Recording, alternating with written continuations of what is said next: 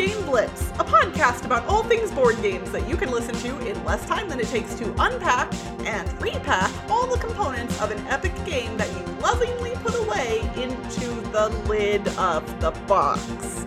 Board Game Blitz is sponsored by Gray Fox Games. This week, we are talking about the tactile nature of board games. First, we discuss a couple games we played recently, In the Palm of Your Hand, Codex Naturalis, and King Domino.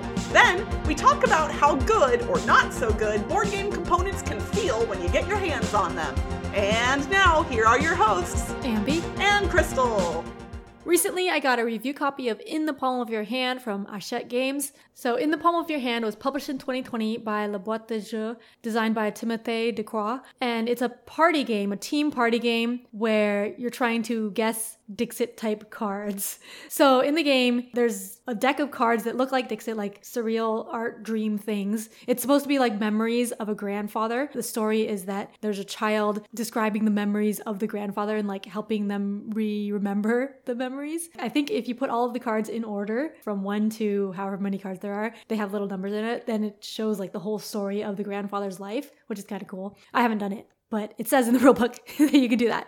But anyway, so you have these cards, and then one person is going to be a child and one person is going to be the grandparent. The grandparent has their eyes closed and their hand out, and the child is going to be miming the art on the card. So they like pick the card and look at it, and then they have these different objects, like there's a ring, there's like a spinning top, there's different cubes, a string, a cloth, and you can put that on the hand and then like put different items on the hand and like move them around or something.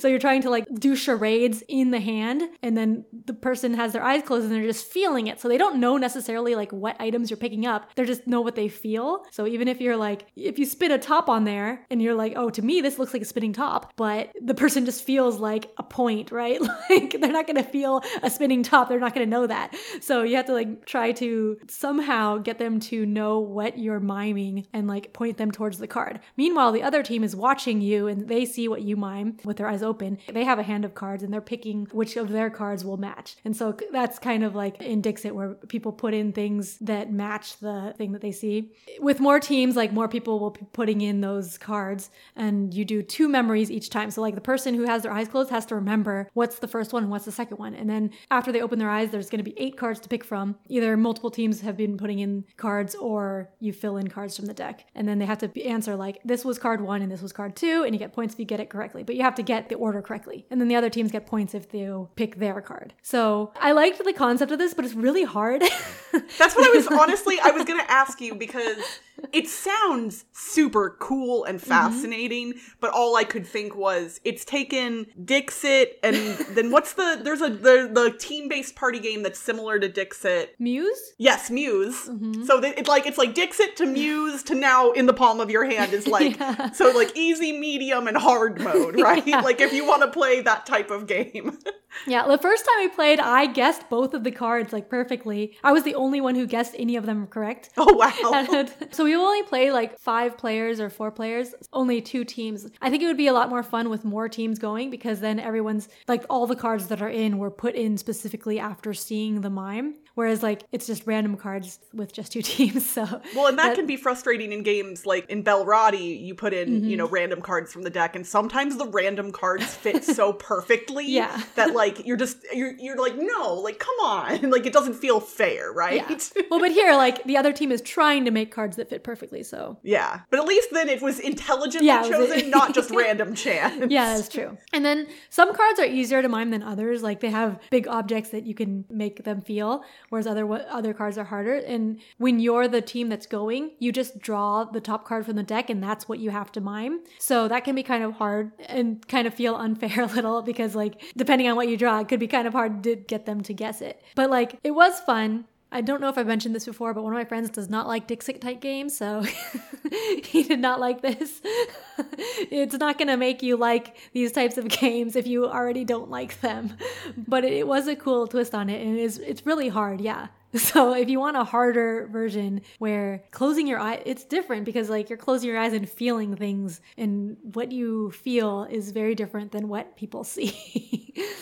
It's also fun as the other team like trying to guess what card it was, because like you don't know what the card was that they were miming. So you try to remember you saw what they did, and like, okay, I think they were trying to do this. That's fun. Guessing to yourself, obviously, because you don't want to give away the answer. But yeah, so that's In the Palm of Your Hand, another party game, Dixit mixed with, what, I don't know, charades and blind charades in your hand.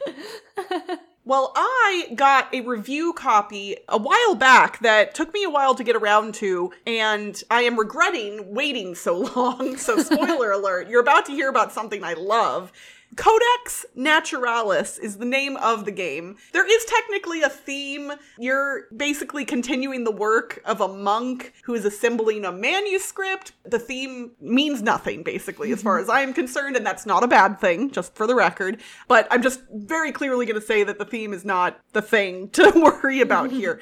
This is another one of those games that's going to be really difficult to describe in an audio medium, so I'm going to do my best. But basically, in Codex Naturalis, you have cards that have different elements on them. Most cards have their corners a different color than the rest of the card, and some of those corners will show resources. The middle of the card might also show resources, and then at the top of the card, if it is a certain type of card, it may show a way in which you can earn points when you play it. What you're going to do is you start with a single card in front of you, and then you're going to be picking cards from a public display. There are regular cards and gold cards, and the gold ones are basically just harder to pay for resource-wise, and they also are going to give you more points generally, but you can draw from either deck. There's going to be 2 face-up from each deck always, and then you can draw from the deck instead of picking up from the face-up ones as well.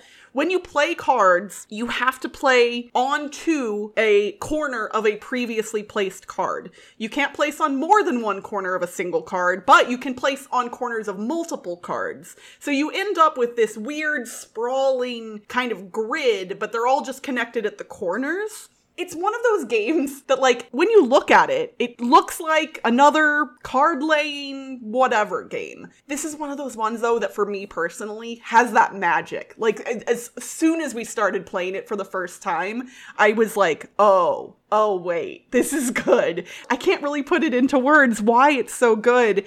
All of the players are working toward 2 public objectives, which will give you points at the end of the game, and then each player has a private objective as well. And basically those objectives are trying to get you to have certain things displayed in your tableau, which affects which cards you play where, because like I said, some of the corners of the cards have resources on them, but if you need to add more cards to your tableau, you might have to cover up those resources on some of the corners. So you have to play very intelligently.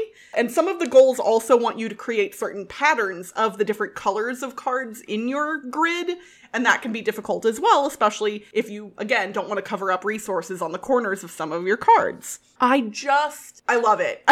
It is so fun. It's a small box game published by Luma and Bombix, designed by Thomas DuPont. I don't think I've played a ton of games because Bombix and Luma their games don't always come over to the States. And I'm going to keep just saying how good it is without actually being able to tell you why. I really, really love this game. It is simple, but crunchy. Like, you have to really think kind of 2 steps ahead as far as placing cards. And the first time we played, I literally, I put some stuff down, and then I realized later, I was like, oh, I shouldn't have put that there because now I have to do this to get that. And I also messed up the rules a couple of times just on placing certain things on certain corners. Needless to say, I figured out the rules eventually, and it's great. It's super great. I would recommend it. And I don't even know who to tell should play this game. If you like quick resource engine card playing games, which is pretty generic, I'd say you might like this. So please, if you think that sounds great, which I don't know why you would, it wasn't a great description, but try out Codex Naturalis. I quickly also wanted to talk about King Domino, and I'm sure some of you are probably thinking, Crystal, you've reviewed King Domino. years ago. Like, you talk about it a lot as one of your favorite games. Like, why are you talking about King Domino? Well, I have mentioned on the podcast before that I, years ago, bought a second copy of King Domino because I had heard the designer talk on a podcast. I believe it was Ludology forever ago, but I'm not 100% certain. He talked about how if you combine 2 copies of the game, you can play a 2-player game of King Domino where you build out a 10x10 grid, which is way bigger than the 7x7 grid you can play with 2 players normally in a single box. And I've been wanting to do this for years, and I finally did it, y'all. It is nonsensical to build a kingdom that big, and the points were like so high. I had a single section of my kingdom that scored more than a regular 7x7 grid in a 2-player game would in total. Like, one section scored more than my total in a normal game with a 7x7. I will just say, if you are like me and you enjoy tile laying games and you especially love King Domino like I do, it's worth doing. I still love playing King Domino regularly, the 5x5, the 7x7, and I don't think I'll bust out the 10x10 too often, but it was a really fun and interesting challenge because there was 2 of every tile in the game. So you're having to think really far ahead about what your opponent is building toward and what you are building toward, because if one player can get all of the crowns and a lot of the tiles for a specific land type, it's really easy to get those points to go up exponentially. So I just had to mention it because I've talked about it before and I finally did it. King Domino's 10x10 gets 2 thumbs up from me. Did you start running out of table space, or? You know, it actually, on my Wormwood game table, it fit pretty decently. Like, Kathy and I were able to sit across from one another, and we just put the supply of tiles a little off to the side, but our 2 grids fit without having to do any real finagling. So it did cover a lot of the table. I have a picture that I took. Maybe I'll post it on our social media pages after this episode goes live. We technically messed up how you're supposed to start. We didn't realize that you don't just start with the regular castle in the middle like you do in normal King Domino. There's a different setup for the start in this modified version, which we got wrong, but it didn't matter. We still had a ton of fun with it. Cool. Today, for our thematic segment, we're going to talk about the tactile nature of board games. So in the game that I talked about, In the Palm of Your Hand, that's very tactile. I just realized now that this fit with the theme, but like, this is a very extreme example of playing board games and feeling the components of board games, because that's the mechanic of the game, where you're feeling the components. But outside of that, people often play board games as opposed to video games because of the tactile nature, because they want to feel the components in their hand. They want to like riffle the cards. They want to like put pieces on the board physically. So we wanted to talk some about that and what our favorite components are. Yeah, it's interesting because video games, for me at least, tend to be more immersive because it's easier for a video game to, I think, build out a world. Video games have some advantages over board games in that respect, but there is something to be said for playing a game like Descent, for instance, which I talked about in a somewhat recent episode of the podcast, where you're laying out all of this cool terrain and you're physically moving your character through the terrain, through the scenario. You're uncovering new areas. It's neat to see it all laid out on the table and to be able to physically interact with the space that your character is playing in. Yeah, that's fun. And even like for things that aren't thematic, I don't remember who I was talking with the other day. We were talking about chess and how it's not very thematic, but the pieces are just so cool. Like just having like a nice wooden chess set with just like the normal chess pieces. The pieces look so fun and they're just fun to move around because my kids like playing around with the chess pieces. They look so neat. It's like so fun to just move them. They're nice and heavy and like a nice chess set. Yeah. So abstract games, a lot of times actually abstract games have really nice components that are very pleasant to move around the board. That's true. And I will say, yeah, a lot of plastic smooth, often components. I would say it's one of those things that I think I'm struggling with a little bit, because as I was going through my collection and picking out games that had components in them that I really enjoy futzing around with in the midst of a game, a lot of them are made of plastic. And I truly am kind of in the camp of we should be using less plastic in board games if we can. So I imagine that that's got to be tough for board game publishers, because cardboard, even if it's thick and well made, it's got less longevity than plastic does. But that's kind of the point, right? Plastic is forever, and that's not good either. So to me, a game like Reef, for instance, by Emerson Matsuuchi, the little coral pieces in that game, I can't fathom them being something other than the plastic pieces that they are, that you're stacking on top of each other. Like, it wouldn't work as cardboard in the same way. So I think plastic is nice in certain situations, but I also own games that have components that are not made of plastic that I really enjoy messing around with. Yeah, I actually really like wooden pieces. So in a lot of farming Uwe Rosenberg games, there's a lot of like the wooden resource components. Like in Caverna, there's like wooden animeeples and like wooden farm produce shaped things. Like, I really like those. I do too. Fun shaped like meeples, like wooden pieces that are shaped to represent the thing that they're actually, you know, like instead, like a cube is not that exciting to me. You can tell me that red cube is food, but it doesn't look like food. It looks like a cube. Whereas, what you're saying, in some games, they make the components look more like the thing they represent. Or in a game that I've been playing a lot recently, Artisans of Splendid Vale, instead of having plastic miniatures, all of the characters and all of the bad guys are wooden meeples, but they're unique and they're screen printed. So they look pretty cool. And some of them are big and some of them are little. And that actually applies to the mechanics of the game as well. I think it's a really good example of a game that's using wooden components well and still not taking you away from the theme and the immersion. Yeah, Root also has wooden screen printed cute components. I've only played that one once. But yeah, like they have a lot of different factions now with each their own different shape and color and little screen printed face on it. So that's cool. I actually own Root on my Nintendo Switch. It was on sale one day, so I bought it. I should see if I can find somebody else that owns it. Or I don't know if it's cross-platform, because I know it's on Steam as well. Does anybody listening own Root and want to play it with me? Because I would like to play it more. So talking about wooden components, there's definitely some that I really like. One of my favorites, and this would actually apply to, I think, a lot of dexterity games, but one of my favorites is the ladders in Catch the Moon. The ladders are all, well, they're not all, like, they're slightly different. Like, some of them are longer or shorter, or like the rungs are twistier or only half completed, and they just feel nice to play with. And since every ladder is a little bit different, while you're actually playing the game and trying to hang these ladders basically on top of each other, you really get that nice tactile feel. Same thing for a game like Suspend, where you're hanging little metal rods all over the place. Like, the feel of it is important because you're trying not to knock stuff over. Yeah, it's like super important in a dexterity game, because that's the components are what you're playing with. Or like, that's part of the mechanics in a dexterity game, right? So the feel of it is very important. And then flicking games too, like in Crokinole, it's like nice wooden things and sliding across a smooth wooden surface. Like,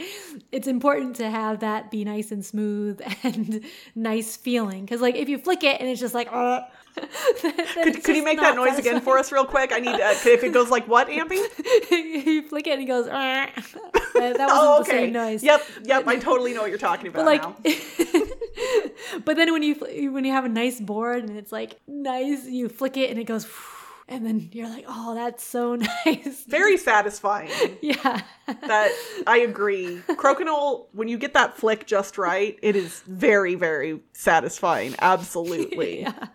Yeah, dexterity games can be very satisfying with the components. But like, it doesn't have to be just like games that use the components for part of the gameplay, right? Like, it can be games that don't need those components that's still like satisfying using the components. There's a dexterity game called Junk Art that actually had two different editions. The first edition was all wood, and then the second one was plastic. Right? And I wondered, when we would play with the wood version of the game, wood tends tends to have more, I would say, irregularities than plastic when it is mass produced. I never played the plastic version of Junk Art, so I can't compare them, but I imagine the game might be easier with the plastic components because there's probably more, like the surfaces are probably level or whatever, whereas with the wooden components, you've got little differentiations, just tiny, tiny ones, right, that could affect. And that doesn't make the game less enjoyable. In fact, it actually could make it more interesting. But I wonder how the feel of playing those two different versions of that game would be. Yeah, I think I used to have the plastic one. I don't know if I ever played the wooden one. So,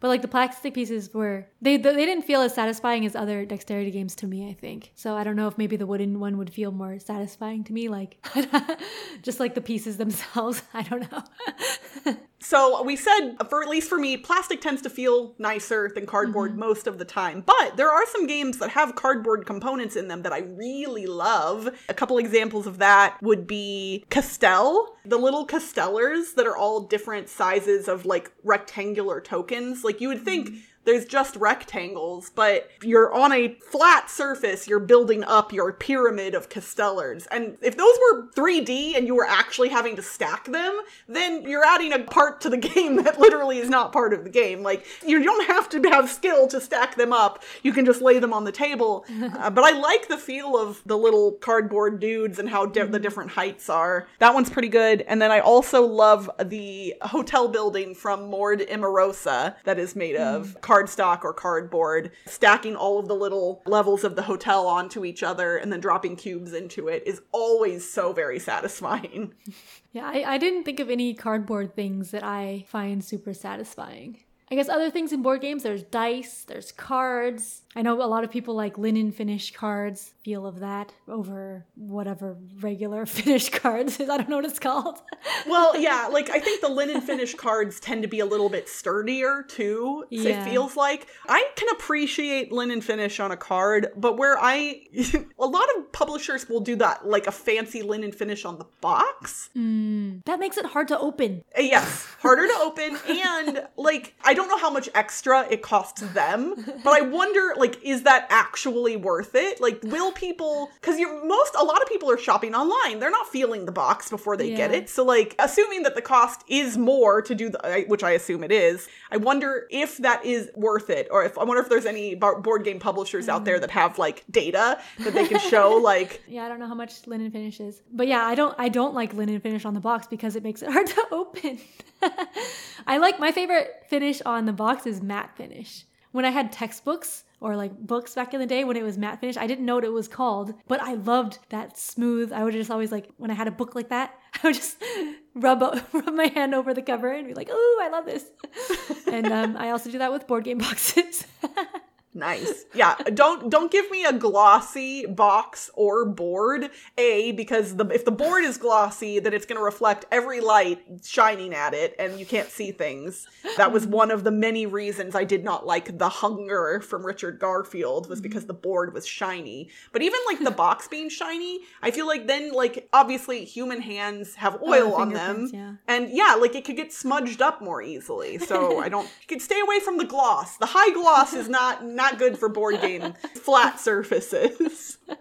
And then I got to talk about money, because paper money is like a big no-no in the hobby board gaming. A lot of people don't like paper money. I mean, it's harder to quickly manipulate, it seems, generally. Like, it's not that people care that it's paper per se, but like, it's not as quick to move around. But I think with that, it also depends on the type, because I think when people think paper money, they think Monopoly money, which is like just plain paper. Yeah, the thinnest paper possible, basically. Which is like hard to separate, hard to like grab. But I actually like the paper money in Arkwright. It's like a more shiny, thicker paper. And so like, I liked that money. I liked holding it and like doing it. But that was before I got into like using poker chips. So I don't know. I haven't played Arkwright in a while. But like, I think I still like that money. And then other people like use metal coins. People use poker chips. Because like that makes it easier to handle. And also it's just fun to clink around poker chips and metal sell coins. Yeah, I mean, I think the only game I've ever played with poker chips was the 18xx game that I played with you all. That's kind of expected with a lot of 18xx games, right? Is that you're going to have your own poker chips to use as currency. Yeah. And back in my poker playing days, I handled a lot of poker chips, like many over the years, both working in casinos and being a poker player. I used to know how to shuffle chips. I could do the hand thing where you'd pull one out and flip it around or whatever. I could do that almost, like kind of. Cool. Now, not at all, I'm sure. Like, it's been years. I learned to shuffle them from playing 18xx games. Shuffling? Yeah, shuffling the chips is easy. I can do that. But the one where you, like, roll the coin in between all of your fingers, I could never get that one. That was the one I could never do. I have a friend who's a professional magician, so he can do that. Nice. And I think it would be wrong to talk about tactile board games without mentioning Nyctophobia, which is a game that you play blindfolded and literally are using touch to get around to actually play the game. So when you're talking tactile, I'd say that one kind of takes the cake. Yeah. Well, yeah, that and In the Palm of Your Hand, which I talked about recently played. But yes, so there are a few games that use touch as a mechanic, which is really neat. Yeah. We would love to hear from you all what games you love to feel. Not necessarily whether you love to play them or not is not the issue. What games feel good, y'all? Tell us in our Discord channel or on social media, and we would love to hear from you. And that's it for this week's Board Game Blitz. Visit our website, boardgameblitz.com, for more content and links. This episode was sponsored by Grey Fox Games. Become the leader of a fictional doomsday cult and try to gain followers without attracting too much attention and Prophets of Doom. Coming to crowdfunding soon. And don't forget that as a Blitzketeer, you can get 10% off your entire order at greyfoxgames.com, including promos, exclusives, and upgrades not available anywhere else by using the code BGBLITZ2023 at checkout. Join the Blitzketeer community on Discord for game nights, discussions, and more by following the link in the show notes. Support the show by leaving us a rating and review on iTunes or Spotify. And if you like us a lot and want to support us monetarily and get some cool perks, check out our Ko-fi at ko-fi.com/boardgameblitz today. Our theme song was composed by Andrew Morrow. Until next time, open the game box, baggies too. These components feeling Feeling good as heck! Bye everyone! Bye! Check out our Ko-fi at I always do that. K-O. Okay. Hello and I don't know what happened. At least I like messing up in the beginning. That's better than messing up midway through.